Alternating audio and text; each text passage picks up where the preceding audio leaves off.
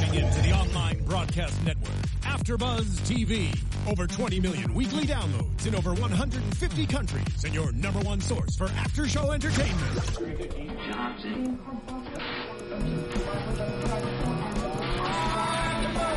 AfterBuzz TV, the destination for TV superfans. Producing after-shows for over 300 of your favorite TV shows.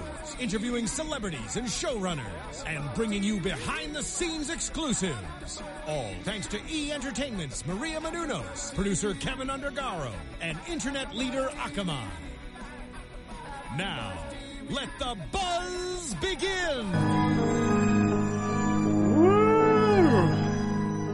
Well, hello everybody. Welcome back to another amazing AfterBuzz TV after show for your favorite show. It's Hemlock Grove, and we're on Season 3, Episode 3, The House in the Woods. 3-3. Yeah, 3-3. Yeah. I'm your host, Sean Overman, if you will. And I'm joined here by my awesome and lovely co-host. Hello, everyone. I'm Marisa Serafini. And where can we find you, Marisa? You can follow me on Twitter at Serafini TV. And you guys can find me at Sean Austin O on Twitter and Instagram.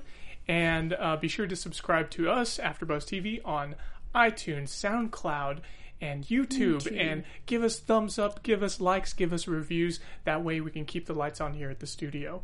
But today we're going to be talking about so many crazy topics. We're going to nerd out. We're missing Mary Lou Mandel, our co-host. She'll be back. She'll be back next week. And she's having some fun in Seattle, I believe, right now, over at Nintendo Con or something like that. So we wish her well. And let's start talking about Roman and what's going on with him. So much is going on with him. Oh my gosh. Goodness, he was all over this episode. Yeah, so he wakes up, and it's the first thing we get to see. He wakes up in sub-level... the White Tower. Was it SL7? Or PL7? PL7, right? Yeah. The place that was restricted access last season. He couldn't get in there. Well, also, like, level 5 was also restricted, so maybe he's even further down. Is that it? He's at 7 now. Wow, it's even further down now. It looks like the same lab, though. It does. I mean, they could have redressed that set, too. But that was a gorgeous, beautiful shot to open the show with. Like, wow. And how he was just in his circular room. Yeah. His circular prison. Yeah, I like that. More circles in the show. More circles. That's right. That's right. And he's pretty much going throughout the maze. He finds his way through. He gets down to finding Annie and Dr. Price. They're looking at the body of what attacked them. That was pretty cool, pretty gross, but pretty awesome. Yes, it was. It obviously it was a prosthetic mannequin of some kind, right?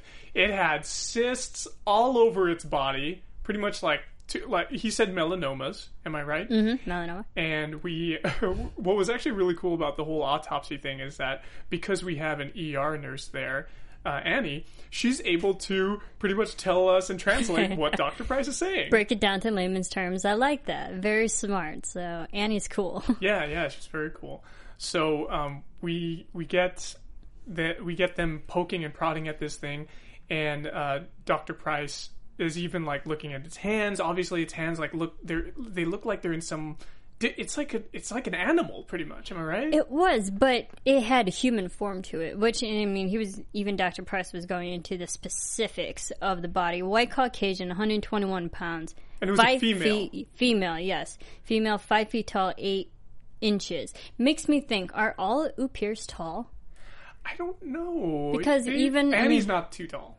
Even though she's taller. She's taller. Olivia's tall. Olivia's very tall. Roman is taller than her. All the Upirs we met in this episode did look kind of tall. Yeah, they look tall. So maybe Upirs are just tall. You can easily point them out because they're tall. Yeah, so that drinking all that human blood really helps them out. Probably. Right? It helps out their growth. The iron, you know. The iron, it builds strong bones. It They don't need calcium, they need iron. Maybe. I just wonder why he said the height. It might just be a general autopsy, but it makes me think like all the Upirs that we've seen have generally been tall. I guess if you said 5'7" or lower, you know, it wouldn't seem as threatening, maybe. I guess 5'8's pretty tall for a woman, right? So that's why hearing that, I'm like, okay, yeah, If she wears heels, she's going to be taller than me. I'm like, maybe I'm just overthinking it. Yeah, who knows? Who knows? But we have them do the autopsy, and he pulls out one of the incisors. Oh, that was the worst. I cannot... with teeth. I can do anything else, even dissecting the brain. When we get into that, that was totally fun. I can't do teeth pulling. Okay. Oh, I have nightmares about losing teeth. It's a legit fear of mine. And then to see it get pulled out with all the sinus and the mucus, and I'm like, oh, that was nasty. Yeah, it was pretty gross. Nasty. You know what? I didn't have a problem with it until you just mentioned that, and now I feel like I'm kind of grossed out, and I'm imagining somebody pulling my teeth. No, it's so bad. And the fact I watched that particular shot twice is beyond me. I don't know how I made it. But I can't do pulling the teeth, losing of any kind, no. Yeah, and I thought it was so interesting how after he pulled it out, Dr. Price pulled out the tooth, there was that mucus on there, but it wasn't mucus. He said venom. He said it was, there was a maxilla Sinus in the maxilla apparently filled with venom. Yes, and he's like, what does that sound like? Oupir? And we're like, what? For me, I didn't know that Oupirs had a venom sac in their teeth. Or it could have been another reptilian figure. Snakes have venom in their teeth. Oh, okay. So maybe connected to our reptoid people that we've been talking about? Quite possibly. Wow. So, but I feel like Price, when he brought that up, he said specifically that's an Oupir quality. Yeah. So I don't think that it's connected to our reptoid friends. Or maybe this is a more evolved Oupir. Okay. All right. I can buy that. Yes, and I do have some conjecture about what's going on with that stuff. Yeah. Later on. We'll get into it. Yeah, we'll get into it. So we fast forward. They do the autopsy. They complete it. We go back to the Godfrey house, Roman's house. Well, we learn in the brain, actually before that, learn in the brain that's right, that there's this tumor that is spreading around, but it's spread in several areas: frontal lobe, surrounding the optic nerve, the lateral hypothalamus, and this fusion of cancer and parasitical organism that's manipulating the nervous digestive system and compelling the host consumption of their own species. That is gross. Yes. So it's pretty much just telling the audience that this tumor is affecting the behavior of whoever host that's turning against their own species. So Oupirs turning against other Oupirs. Yeah. So it even said something. You mentioned the digestive stuff, right? I think a little bit about. It created its own stomach. It created its own stomach. It was bypassing the esophagus, and whatever it was eating wasn't going to the host stomach. It was going to its own new stomach, which was created under the host stomach. Something like that, right? Yeah. That is gross. Nasty. And even when he tried to scalpel the thing, it moved away from the scalpel. It's still alive. Yeah. That was great special effects awesome. on that. Really good. And it was probably really simple special effects too, like robotic animatronics, right? Probably, yeah. And now we know that this thing is a parasite. It's not just a creature like this new thing. It's probably an Oupir it is an Oupir that's been changed somehow for some reason. We don't know why. And and I'm thinking that this is probably what's affecting Olivia now. Maybe, or just affecting the other Oupirs that we will see further on in this episode. That that's right. There's a living organism that's affecting all of them right now. Yeah. So later on, we have Roman at his place. He tells Annie, "Oh yeah, okay. Of course you could stay here at my place. You don't have to go to a hotel." And I bet you Annie was happy about that. She's like, probably. I don't want to spend extra money. I want to hang out with this cute. I don't think money's Oupir. an issue for her though. No. She's an ER nurse. Yeah. I'm sure she's good. Yeah, I'm sure. She's not as well off as Roman Godfrey is. True. But Roman has, parental business owners. He's an heir. He is an heir. But we, obviously if we didn't have her in that scene, she wouldn't have discovered what we needed her to.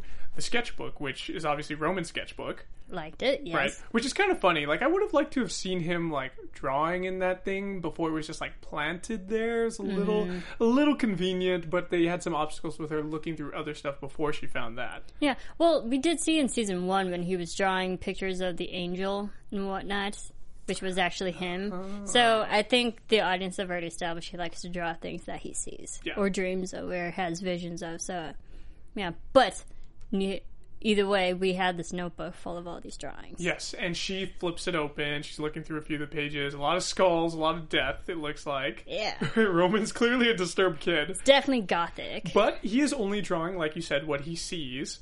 And he saw an omul negru, which I looked it up. And did you happen to look it up? I did. What is it?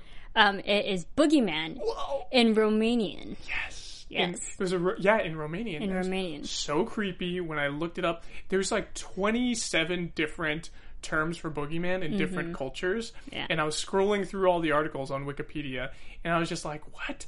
And then, of course, there's El Cucuy in Mexican, in Spanish, rather. And it's just like insane how many. And I was trying to see all the other terms that were beside the omul negru in the sketching. And I was able to find a bunch of stuff.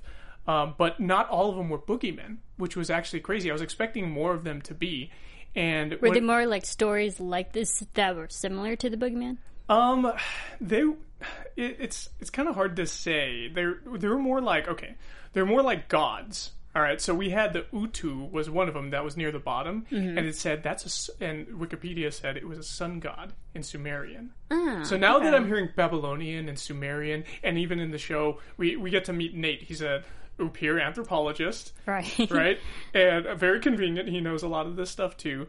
But it was just such a cool thing to be able to look all these up. So Omul Negru, we got that's a boogeyman. There's also the Enbelulu. That's a god that knows the secrets of water running beneath the earth. And what does that kind of sound like? Underworld. That sounds like... Well, to me, it sounds like what happened last episode, where we had Spivak pushing Miranda. The last episode. Yeah, pushing Miranda towards into something into the basement, and it looked like kind of watery reflection. Yeah, reflections in the water, and into the just all over the walls. Whoa. So I'm thinking there's a connection there. That can't be a coincidence. You know, if it is, it's a really big crazy coincidence. But then I'm thinking V for Vendetta. There are no coincidences, only the illusion of coincidences. Okay. We also had the Tammuz, which is the Sumerian god of food and vegetation. So now I'm thinking Spivak is creating some kind of food from the baby, right?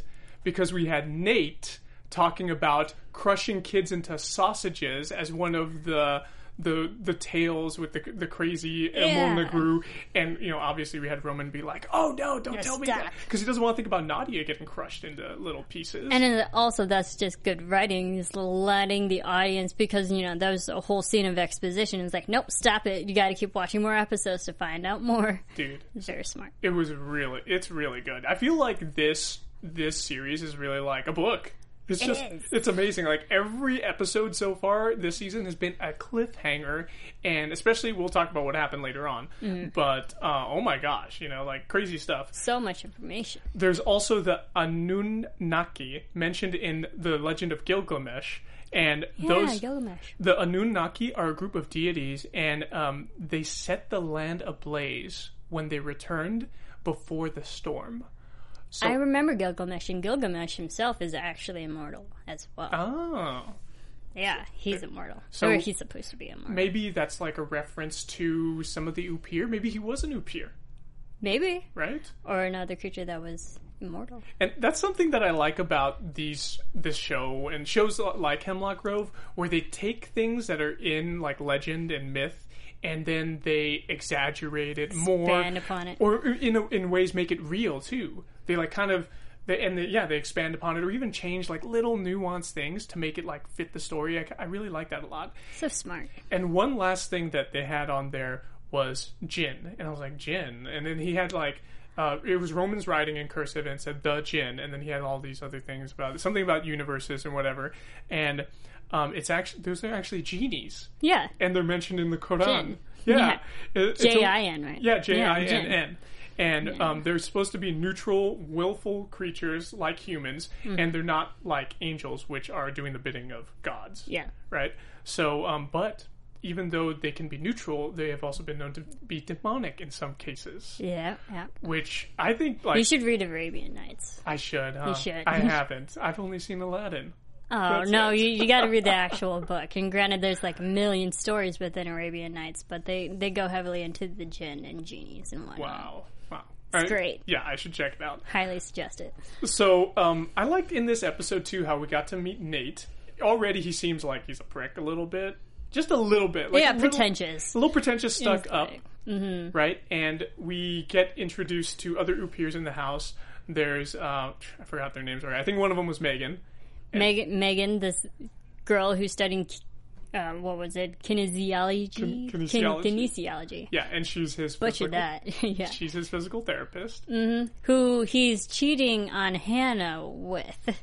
Is that what? Yeah, that was the whole thing that was going down. Because, like, Annie was giving Nate crap. It was like, where's Hannah? And he was like, this is just my physical therapist over here. Whoa. Hannah's coming later.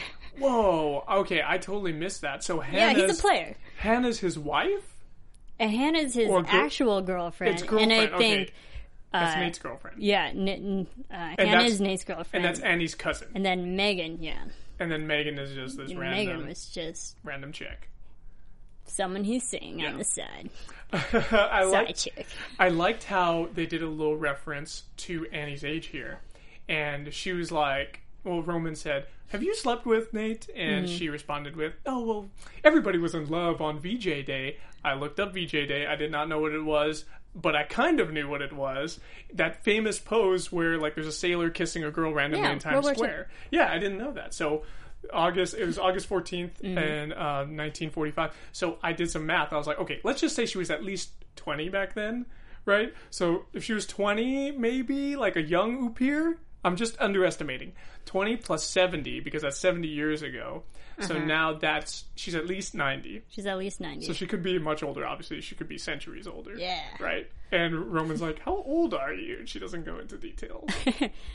I just love that from Roman. I was like, you don't ask a woman her age. And then she just brushed it off. Even a new peer woman. Even a new peer. She's been around. She has connections. Yeah. Literally. She does. And that's why we got to meet Nate. They go into his house. Blood is everywhere. But they just treat it so delicately and peacefully. They seem way more up to...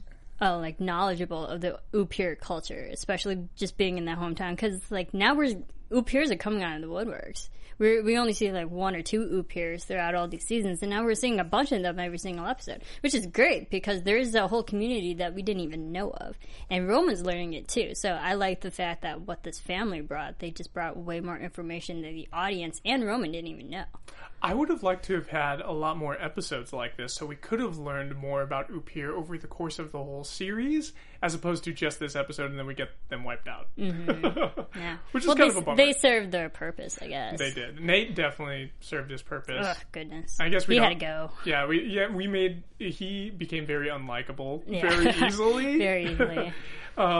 But we had before that, we had him dripping drops into everybody's mouth of RH null. RH null. Only 40 donors in the world have this, so it's the world's most rare blood type, apparently. Yeah, and the interesting, because of course I looked this up too, there's only 40 or so other people on the planet with RH null. Doesn't mean that they're donors.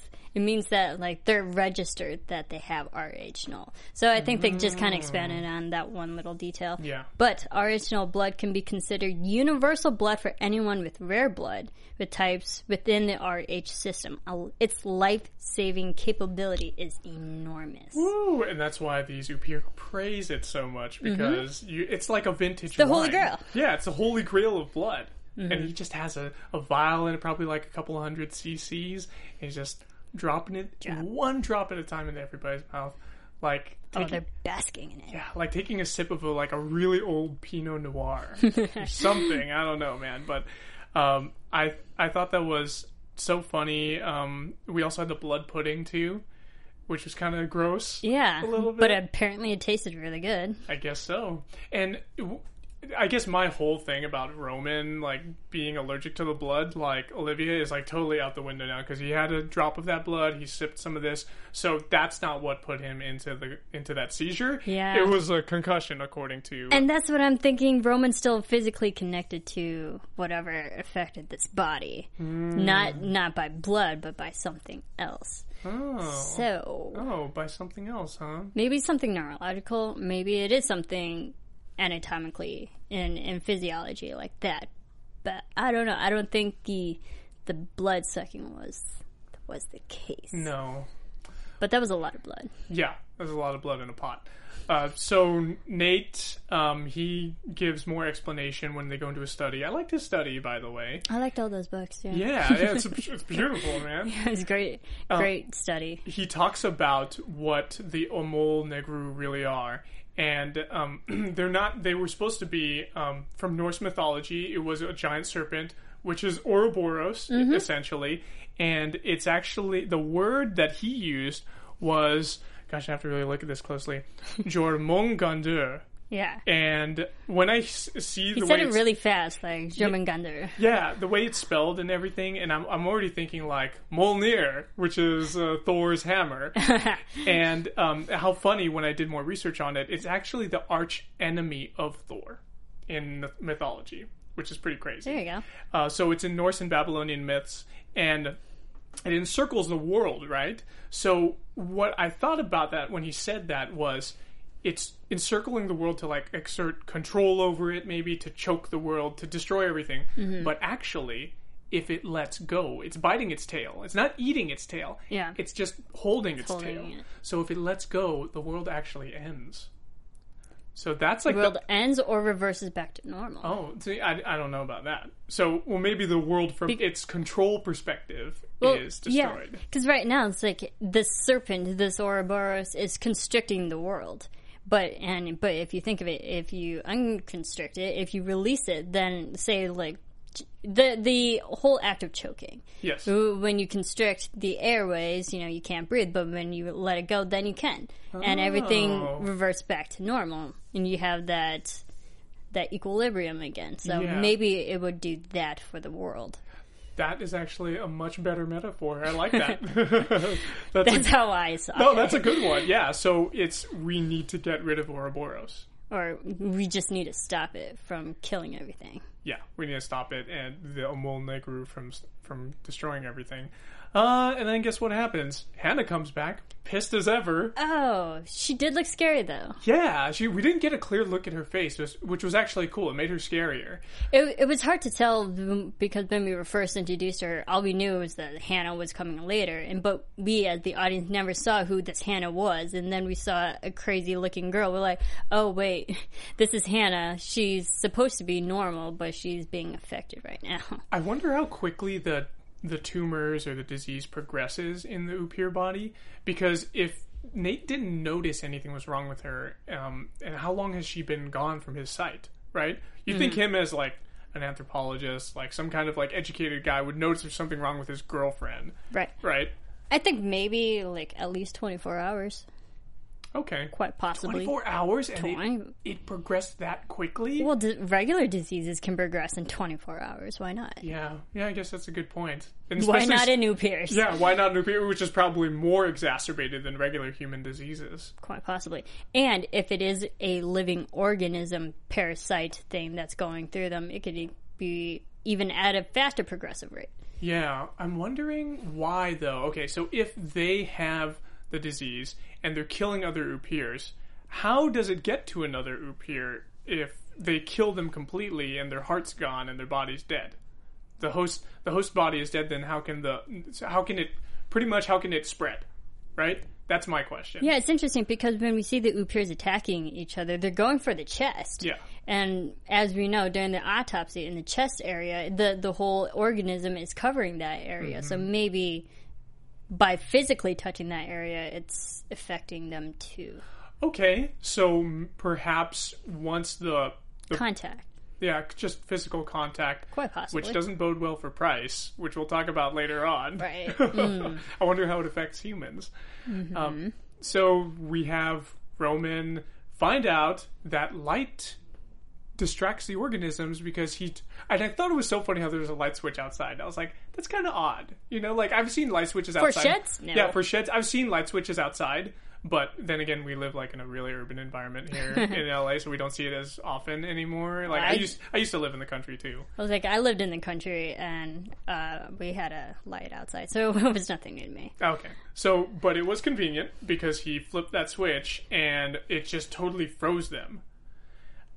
Then later on, which I was like, that's very vampire-like, which I actually like because, you know, their whole take on vampires now appears that they can walk in the day, which, as we know in the whole vampire lore, that vampires can't walk in sunlight. So I like how they actually took that kind of behavioral pattern and actually applied it to this virus or whatever's going on. Like, hey, light actually affects them now. In some way, it freezes them, which is so funny. So it must like just maybe mess with their neurons or something so they can't have bodily control anymore. The optic nerve, which it affects their vision. Yeah, well, it affects, possibly. But why would they just freeze? If it was only their vision, why would they completely freeze and not try to like lash out still and hit somebody? I feel like the tumors are connected to the optic nerve in such a way that it affects the whole tumor, and it like just I don't know, it does something like the photons like distract them somehow. Maybe, and it's also connected to the frontal lobe. That maybe it just shuts down brain function. Higher brain functions. Yeah, just brain function in general, because it was mostly in the brain and the chest area. Because it was the optic nerve, the hypothalamus, and the frontal lobe. So maybe it just shut down brain function. I like the way you think, Marissa. Yes, good explanation. So we have him use that on them, but then the battery starts to die. What are they going to do? They have the light on them at the window. Okay, what are we going to do? Back away slowly? They just took too long. They could have left the light there, pointed at them, maybe like turned it a little bit, but they didn't do that. No. Nate runs away like a little punk. I know. That's a nicer word for it. What frustrated me is how they were always by the windows. Like, get away from the windows. They're going to break in and attack you. That's too simple. Having these infected Upirs this way, it's pretty much the zombie equivalent of an Upir. Am I right? Yes, I know. We have the zombie trend going through everything. Watching the scene, I was just literally, I think I put it in my notes, this is a straight horror movie right now. Yeah. This is things you actually see in scary movies. Even vampires have something to fear now. Yeah. In Hemlock Grove. Oh, goodness. But actually, I don't think it was Hemlock Grove where they're particularly in now. What was it? It's called East Cornwall, I think. Cornwall, yeah. Yeah, so I don't know if that's a real place. I didn't research that.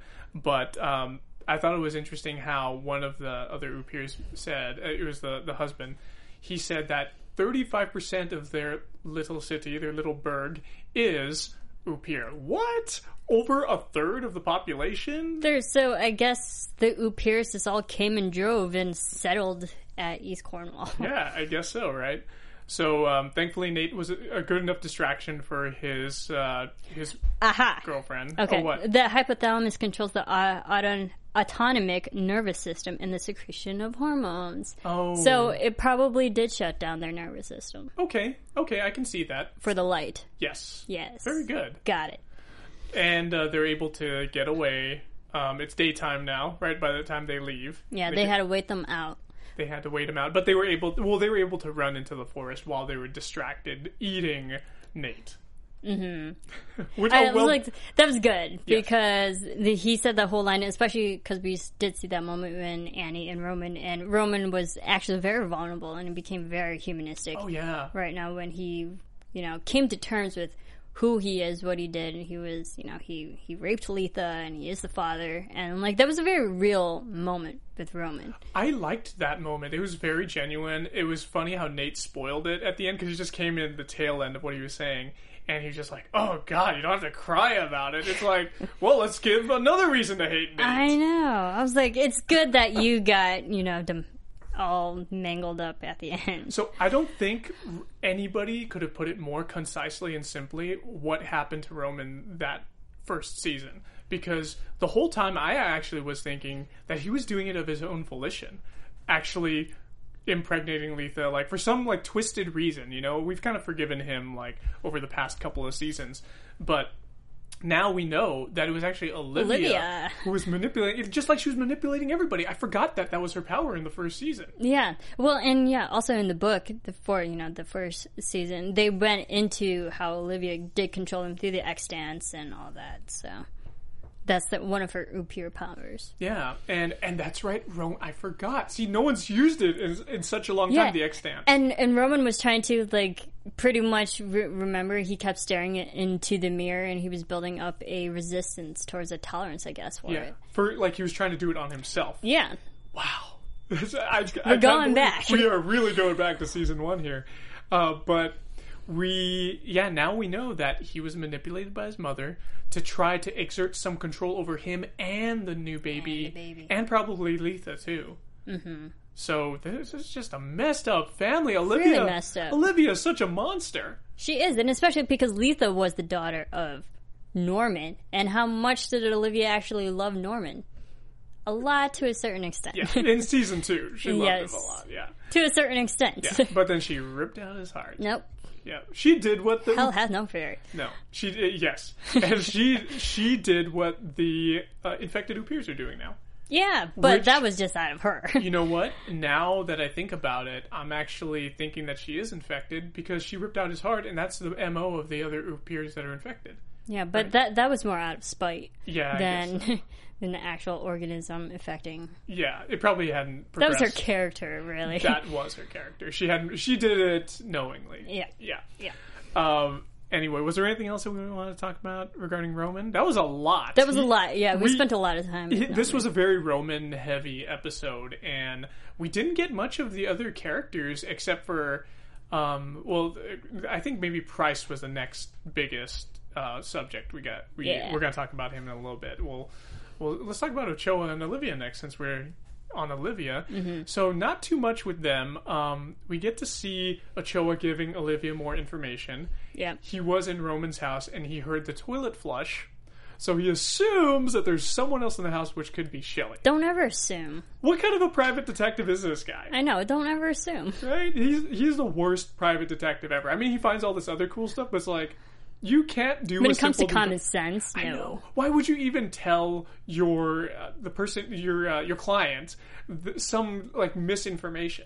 Some girl. Yeah. So I think it was a girl, right? He must have had a girl upstairs. It was probably Shelley. Why would you do that? No. How did you even put 2 and 2 together? Yeah. So anyway, he gets her into the house too. Oh, you know what? Back up a little bit. Before that, he's giving her the money that Roman paid.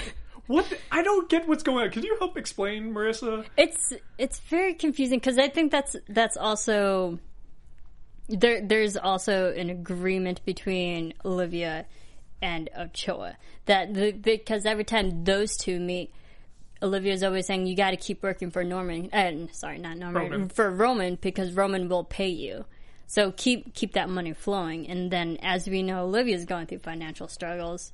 That some of that money from from Ochoa will go to Olivia. Yeah, that doesn't seem right because it should be Olivia paying Ochoa. Yeah, exactly. But unless Olivia's paying him in other ways, which I think is happening, she's probably sleeping with him. That's got to be the only explanation. I know there's a lot of sexual tension going on there. Or she's using X stance on him and we're not seeing it. Quite possibly, yeah. She's compelling him to count the money. And to give it to her. She could be doing that. Why not? She could. Right? That's definitely a good possibility. We just don't see it, or it's just... I don't know. I think she's very dependent on Roman's money in paying Ochoa, so she can get paid as well. Yes. She needs the money to live. Yeah. Otherwise, how is she going to pay for that small, tiny, seedy apartment that she's got in Logan's Gardens? She needs to get out of there. Yeah. Logan's Garden. Far from a garden. Yes, exactly. Far from her greenhouse that she had. It's true. But not too much else on them too, except for at the very end where we get that huge cliffhanger with the video, and he was paying a lot of attention to Dr. Price and seeing his what he was researching online. So we see the video, and it's something like 1945, like some kind of test in the laboratory. It looked like World War II style.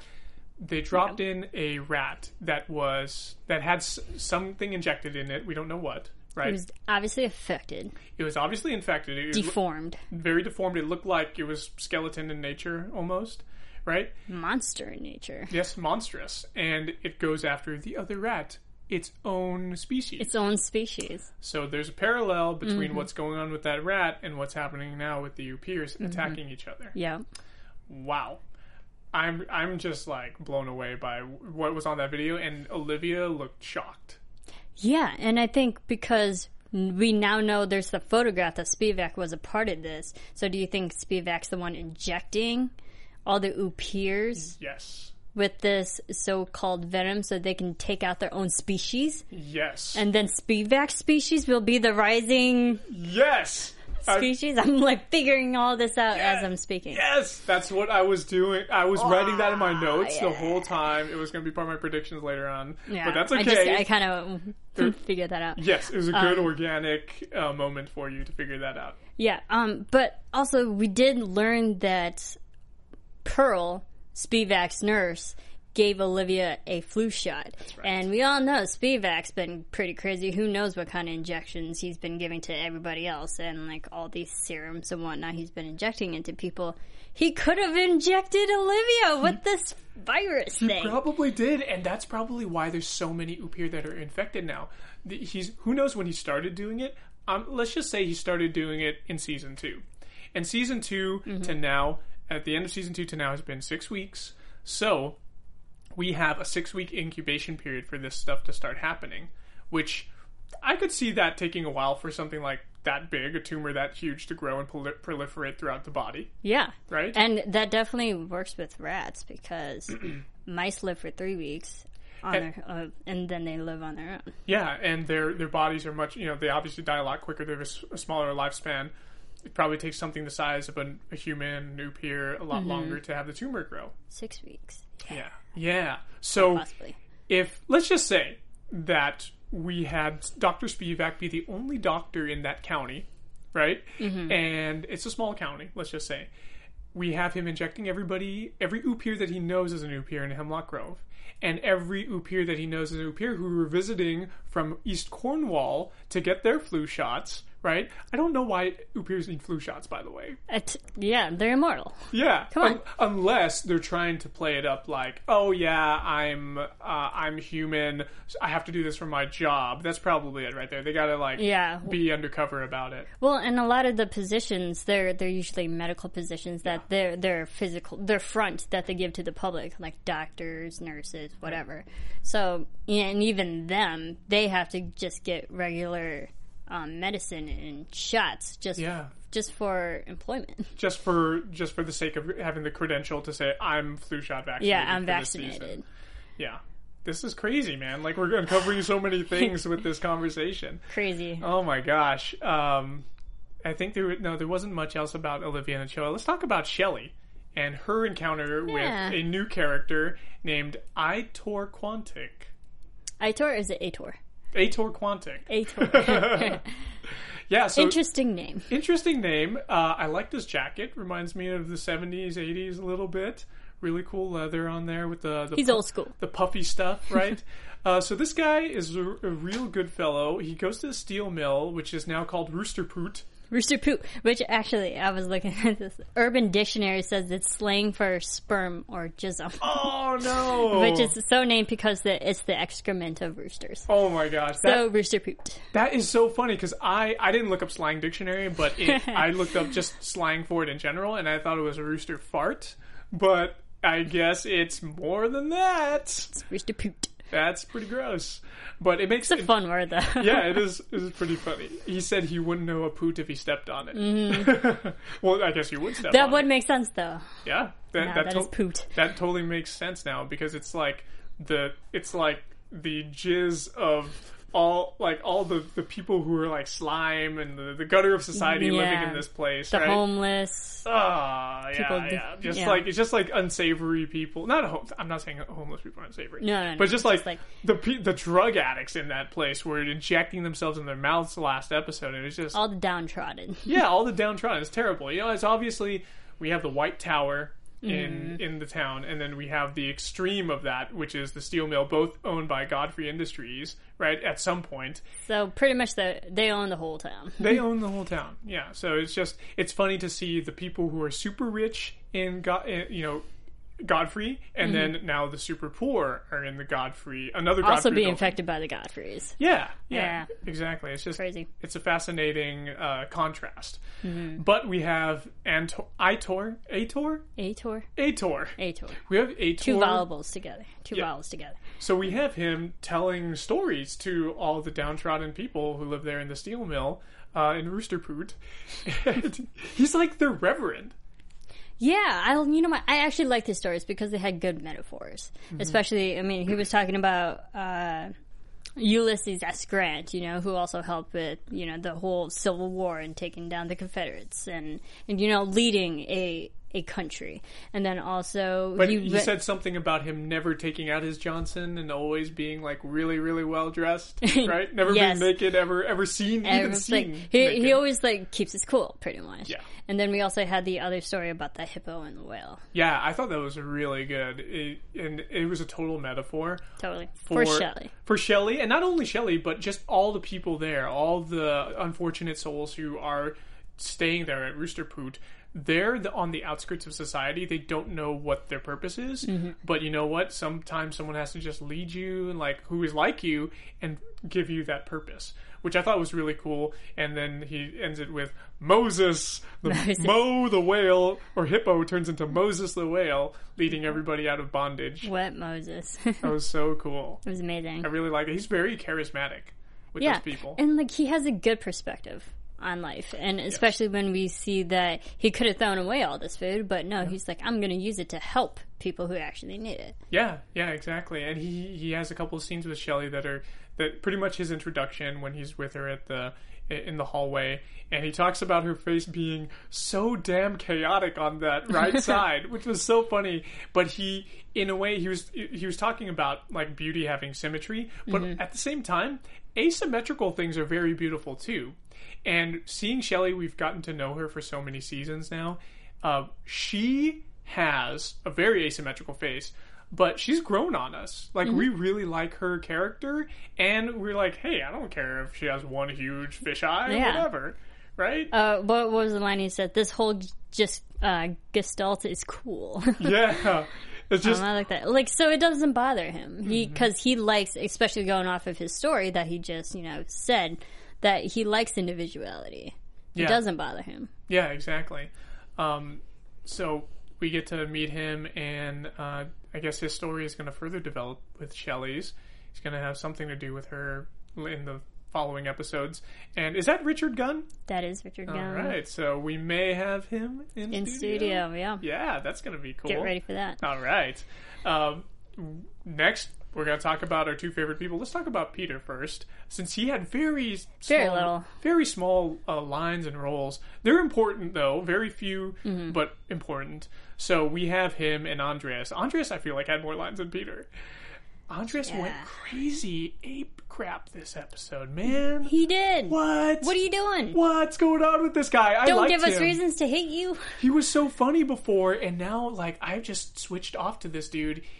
I feel like he is just a bad person now. He's becoming very unlikable. Yeah. And I don't like that. Yeah, I thought him, like, walking around naked before was, like, comical and funny, but now I feel like, no, he's just an alpha male. He's just trying to assert his dominance over Destiny and Peter and everybody else in his group, right? And I like how Peter's, like, catching on to all of this. And he's like, hey, what are you bringing into Destiny's house? Your actions are affecting all of us, not just you. Yeah. And it's like, think about everything you're doing. Destiny has a vision because Peter talks to her, right? She has a vision, very ambiguous vision. I don't know what to make of it. It looks happy, but then maybe we didn't get to see the whole vision, and there's something else there, because Destiny's kind of smiling a little bit when he comes in and kisses her, right? Right. I put, because we see that vision of an outdoor of a church or whatnot, and then I said, children happy, no marriage, though. We didn't see a marriage. So it could be anything that happens in a church, whether it be marriage or death. Oh. Or funeral. Wow. A happy funeral. Well, kids would play anywhere, kids right? wouldn't know. They would play. So. Despite it being a funeral. It could be a funeral. Whose funeral, though? Andreas! No. I predicted a long time ago that I think he's going to die. I really liked him last season, and I liked him at the beginning of the season, but now in episode 3, he's just turned out to be such a jerk. Yeah. He just keeps getting into trouble. Well, he has the rest of the season to, turn back to good, I guess. He's smart, though. He's really trying to build an empire for himself there. He is, but eventually he's going to catch up to him and kick him in the behind. Yeah, so we're going to see what happens next episode. Let's talk about Price really quickly, because I know we only have a few minutes remaining. Price does a cool autopsy. He has great lines. We're going to talk about him in our Mad Price Talk segment, which will be a quick minute. But he could possibly be infected now. He still had his gloves on, and he has the blood from the organism all over it. Mm-hmm. He rubs his eyes because he's so tired. Popping pills. Popping his stimulants, probably, right? Mm-hmm. And he's like, oh, no! And he goes... Other choice words. But I love Joel De La Fuente. He's amazing. His acting is superb, man. Joel, please, come back to our show. Come back to our show. But he goes over to the chemical wash. I'm like, okay, good.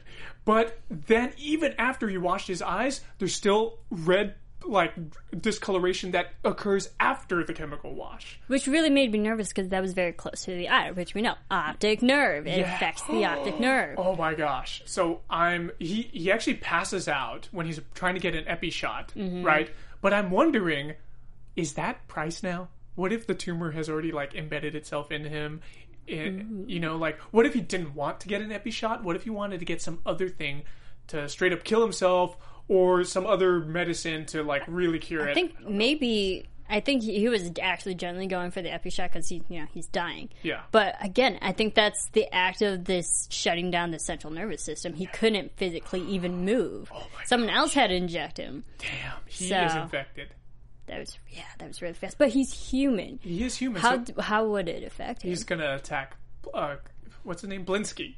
Klaus Blinsky. Klaus. Thank you, Klaus. But so good. I love how later on he's supposed to be resting. He is drumming away on everything that you can get in the lab. He was really good, and now I know why Dr. Price's arms are so buff now this season, because he is just working those things out, man. He's working those guns. I loved how, he had all these medical equipment that he was all the scissors and scalpels. Yeah. It was great. I think he had drumsticks, right? Yes. Everything else was from the lab. He had buckets, and then he had forceps, actually. I thought they were scissors. Yeah. I thought they were scissors at first, too. I was like, that'd be really dangerous. So they were forceps.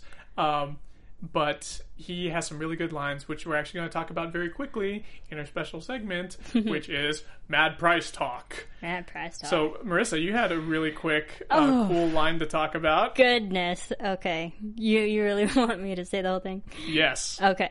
So my Mad Price Talk was, here we go. This is what Mad Price says when Klaus jumps in on him and he's drumming and he's talking about why he didn't sleep. But as I was drifting off, I had a thought. The specific anaplastic cellular structures resemble the procession of the horsemen in the Parthenon frieze, which reminded me of an article in The Lancet about equine telomeres and cellular immortalization, which has prompted a theory about the physiology of the Spivak's creature.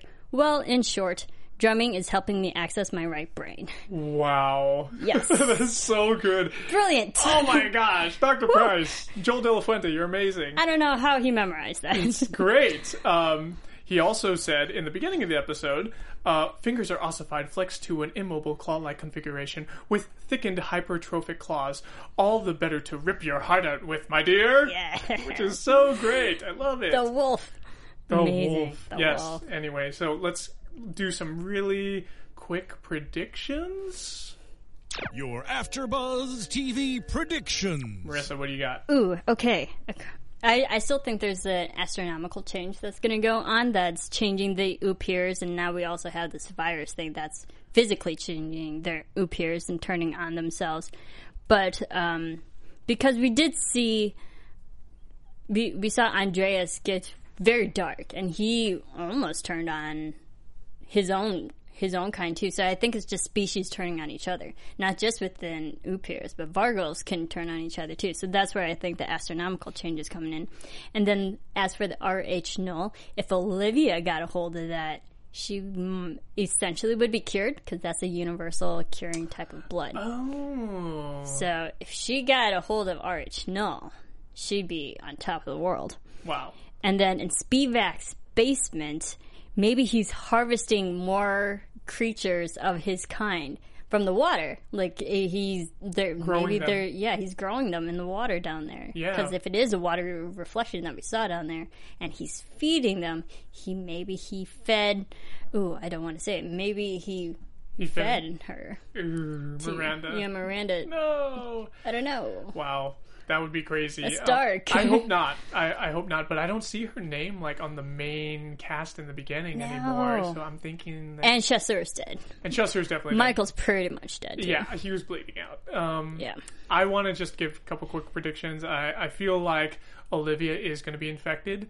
She's going to turn. We're going to see her... For sure, by the end of the season, she'll be turning. And she's a deadly foe. So I feel like anybody who comes up against her, they're going to get their heart ripped out again. So it's like what goes around comes around.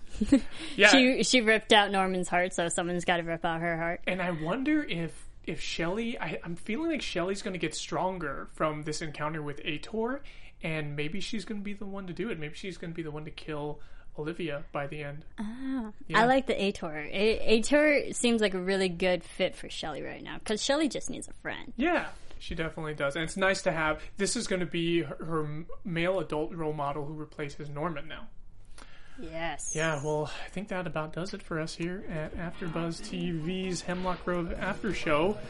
Be sure to tune in next week where we have her scheduled. Mm-hmm. Our awesome and lovely guest is going to be... Camille de Pazis. Camille de Pazis! Yes. All right. Who plays Annie. She plays Annie on the show, so yes. We're going to be welcoming her hopefully next episode.